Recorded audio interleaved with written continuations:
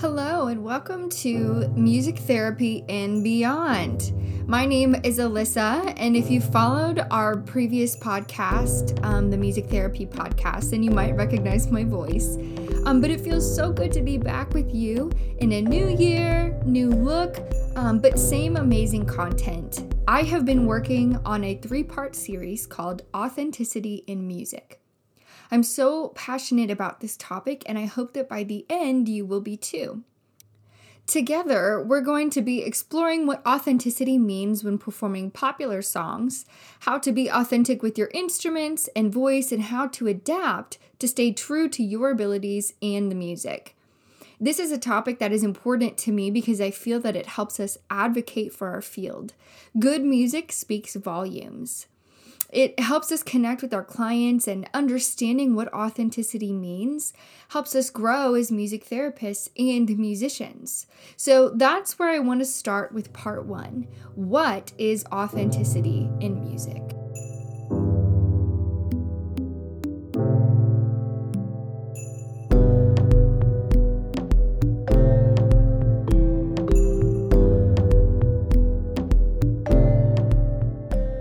Let's begin with the word authenticity so that we have a common starting place together. So according to Merriam-Webster, authenticity is A, worthy of acceptance or belief as conforming to or based on fact. B, conforming to an original so as to reproduce essential features. C, made or done the same way as an original. D, not false or imitation, and E, true to one's own personality, spirit, or character.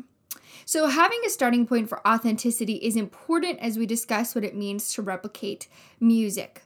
A large portion of the day-to-day study that we do at work is building a repertoire of music. Now, oftentimes your working repertoire is greatly determined by your clients and the setting that you're working in, the approach, etc. But often we need to be equipped with a basic variety of music to appeal to a range of tastes and preferences. We talk about authenticity a lot in terms of who we are as therapists and the importance of being authentic when building rapport with clients. But a conversation that I don't recall having as often, if at all, was the role authenticity plays while performing music. So I'm talking a lot about music in regards to a music therapy setting. However, everything that I'm saying applies to all performance settings, and a lot of what I've learned has actually come from my performance background long before my therapy background, and that continues even today.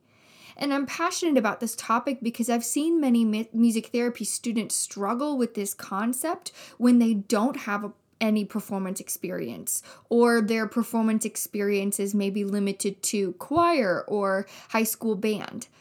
So this is truly a concept for everyone. So what is authenticity in music? My working definition is as follows. Authenticity in music is how closely you can copy or imitate the original song, artist, or genre within your performance. So why is this important? Well, authenticity in music is important because if we claim music as our modality, and it is, then we have an ethical obligation to represent that music appropriately and deliver a quality product. We should honor our clients' wishes by creating an experience that is true to the person who wrote the song, that's true to the intentions of the song, and most closely imitates what our clients know and love about the music they're hearing. We become better musicians and therapists when we have the discipline to learn and push ourselves to learn new and different styles of music. Now, I mentioned the word obligation, so I kind of wanted to back that up. So I went to the AMTA website, and I'm going to read a quote from the Principles for Ethical Practice. Principle number 5, striving for excellence. The music therapist seeks to continually improve skills and knowledge, evaluating the strength and applicability of evidence into all areas of professional practice and behavior. Striving for excellence in music therapy encompasses all aspects of music therapy, education, training, supervision, clinical practice, business, and research. Striving for excellence does not imply perfection, but the ongoing commitment to expand our knowledge and skills in all areas. To me, it is clear that in order to be effective clinicians, our education must, and should continue to include music. Studying music, learning new music, and being educated and aware of current trends and culture in music in a large variety of genres and eras.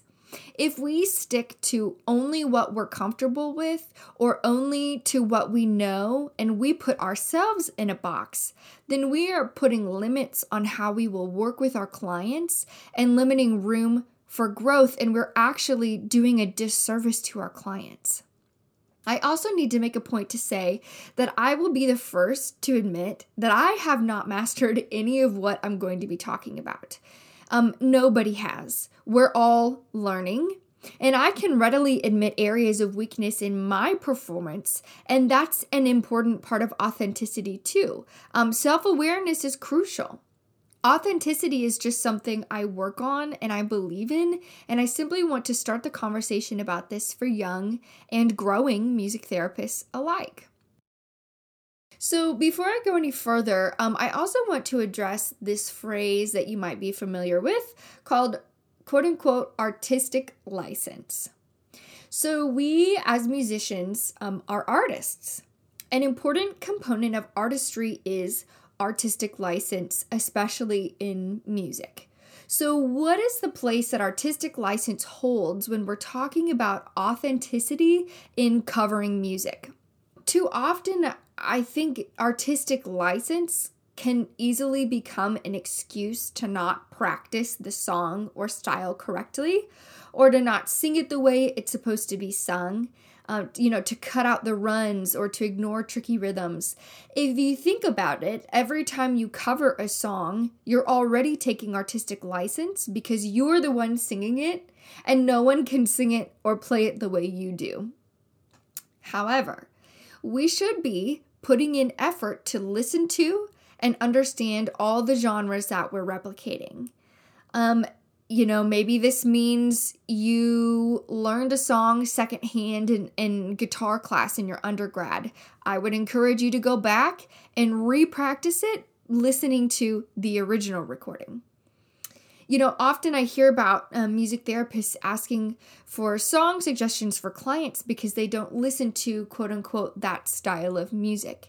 And good on them to be asking for help. I truly believe that if we're going to claim to be able to deliver client-preferred music, and we should be, this is a pillar of music therapy, we have to make an effort and make it part of our practice to be familiar with and educate ourselves on all kinds of music, even the genres we don't like. Now, I'm not saying that you need to listen to them on your personal time. You absolutely should have boundaries and know what music fills you up and vibe on that when you need to. But if you know your client likes heavy metal, for instance, this one scares a lot of people, spend some time listening to the top bands of metal. Get educated and find something to appreciate about it, even if you hate it. This is such a big part of how we relate to our clients. That's how music connects people. Because here's the deal.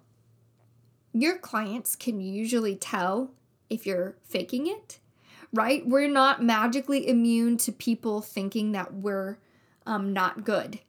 I feel like sometimes there's an attitude that because our clients are often not musicians, that they'll just magically love us because we walk into their room or into the session with a guitar. But that is not always true. Think about it. Our clients spend hours listening to the music that they love. So they're going to know that you don't know if you try to haphazardly perform a song you don't understand or talk about a song that you don't know about. And we need to be ready to defend why we chose to, quote unquote, do it like that or sing it this way. Because we are accountable to our clients and our profession for our musical performance. If we weren't, we wouldn't be music therapists. We would just be therapists or something else. So I think I've made the point that we need to tread lightly and check ourselves on the use or excuse of artistic license. Now, I don't want to belabor this, so let's talk about when artistic license does belong. There are more often than not situations where we cannot replicate music truly authentically. I mean, technically, it's every performance, unless you have the original studio band and producers and you are the original artist. How many situations have we found ourselves in with nothing but a drum or a guitar and some shakers? Or we have a cold and we are just not going to hit that note and dream on. In those situations and in our preparation, there are some questions to ask yourself to vet for appropriate adaptations. And I'm not talking about changing the key to fit your voice. In fact, I will encourage you to do that to be able to perform the song well and honor the music in the best way that you can. We never want to be the distracting factor to the song. And the first step to doing a song well is making sure it's in the right key for your voice. So some of the questions that you could be asking yourself when preparing a song are, what are the essential parts of this song that make it what it is? What components of the music can I replicate, like rhythm, pitch, melody, chord structure, runs, or licks? What can I leave out and still have a recognizable version of the song? An example for me is I get really nervous and choke up most of the time when I try to play the run for Sweet Home Alabama. You know, that really famous guitar intro. So typically I will just pick a different song. I won't attempt it if I know I'm not going to be able to do it well. And the last question to ask is, am I doing my best? And I think the reason that I ask this question is to simply remind myself that I am a music therapist. I need to do music well. I don't need to try to compete with Ariana Grande, but I do need to compete with me. Just like you are only competing with you. And it's not really a competition, but you get the general, the idea of what I'm trying to convey here. I also need to make a point to say this. When you think you're there, keep going. Some of you may feel that you will never do a better version of Country Roads than the way you do it right now, and I would challenge you to re-examine. Some of you may be thinking, I will never get there, but don't get discouraged if you see room to grow. There is never an arrival point to being a musician. You will spend your whole life learning and practicing and growing, so no matter where you are in your journey, so is the next person that you might think is so good. For example, Chris Martin said it this way: the goal is to try and make the perfect song, which of course will never happen. Now, Chris Martin is the frontman for the band Coldplay, and he's done a pretty good job at becoming successful in popular music. So if he's saying that there's no way to make a perfect song, it's never going to happen, then why do I think that there would be? There's no such thing as mastery in music, and it's possible that some of you may disagree with that statement, but I would argue that music performance is never perfect. Music isn't meant to be perfect. There's no such thing as perfect. Maybe it sounds identical to the recording that you're imitating, and maybe it's rote mechanicalism, but the person playing any song can get better. Now, maybe that's daunting, but it's meant to be an encouragement and a charge. We're all growing, and there are communities and resources to help you do that. So this leads me into the first step of how to embody authenticity in music, and that is with education. I do want to take a moment here to shout out Nora Veblen, who is an MTBC, and while she was completing her master's, she actually wrote her thesis on exactly what I'm talking about today. So when I was in my clinical internship, every week she would sit down with us and we would go through a song and assess the authenticity and work on the education portion of the music. And in that process, I was really able to think about and apply a lot of the techniques and the concepts that I'm talking about today. And she helped me be able to put into words and kind of pinpoint exactly things that I had been feeling and thinking about on my own already. So I want to give her some credit for inspiring me and teaching me how to live out this practice of authenticity in music. I learned a lot from her, and so I have linked in the show notes her master's thesis so that you can go check it out for yourself, and I encourage you to do so because it is an excellent resource, and it's something that we all need to be talking about. So, Nora, if you're listening, shout out to you. You're awesome. All right, let's continue with the discussion. The first step to educating ourselves on authenticity is by answering more questions. Imagine that. I love the questions. I love self-examination, so there's going to be lots of questions. But these are questions you're familiar with. Who, what, when, where, and why. The 5 W's. So who wrote the song? What is their biographical background? When did they write the song? Why did they write the song? What was the intended purpose of the song? What style of music is the song in? What is the history of the genre? What was going on in the world at the time the song was released? And how, I threw in an H question for you, how does the song or genre conflict or relate with your background or beliefs? This helps us determine appropriateness of delivery as well as helps us be sensitive to what the song means to our clients, to the world, to music, and to be able to discuss all of these elements with our clients. This ties back into the connection that music fosters between people. This also helps us to be authentic to who we are as people and as therapists. And it helps us appreciate styles of music that maybe we don't fully understand. Music is the gateway to culture, so understanding a song or an artist or a genre is the heartbeat of what they represent. So let's read that list again. And by the way, I will have this listed in the show notes for reference. Who wrote the song?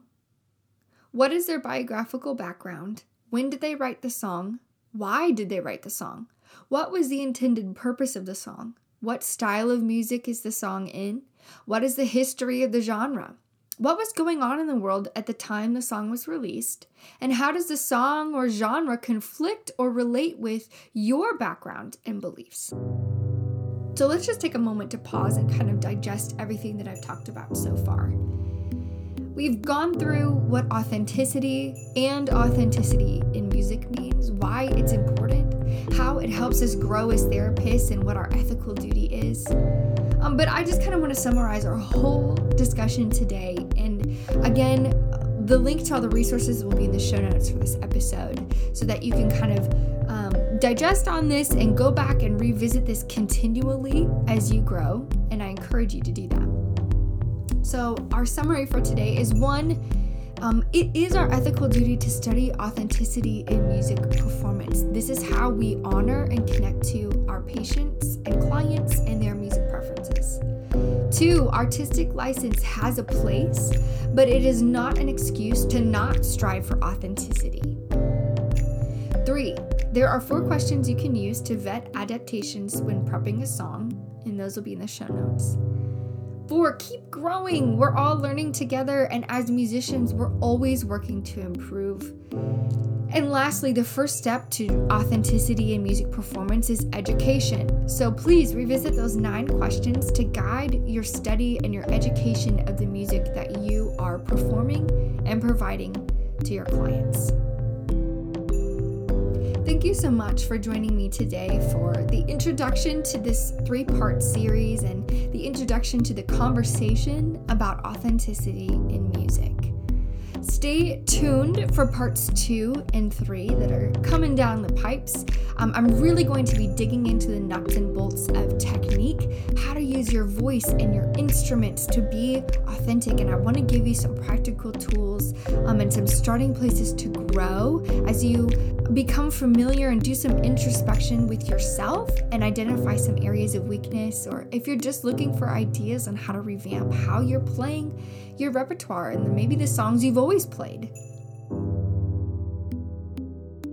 Thank you again for joining us today. If you would like to support us, please like and share the Music Therapy and Beyond podcast wherever you get your podcasts. Follow us on Instagram at Music Therapy and Beyond. Find us on Facebook and check out our website, musictherapyandbeyond.com, for more resources and information. We'll see you next time.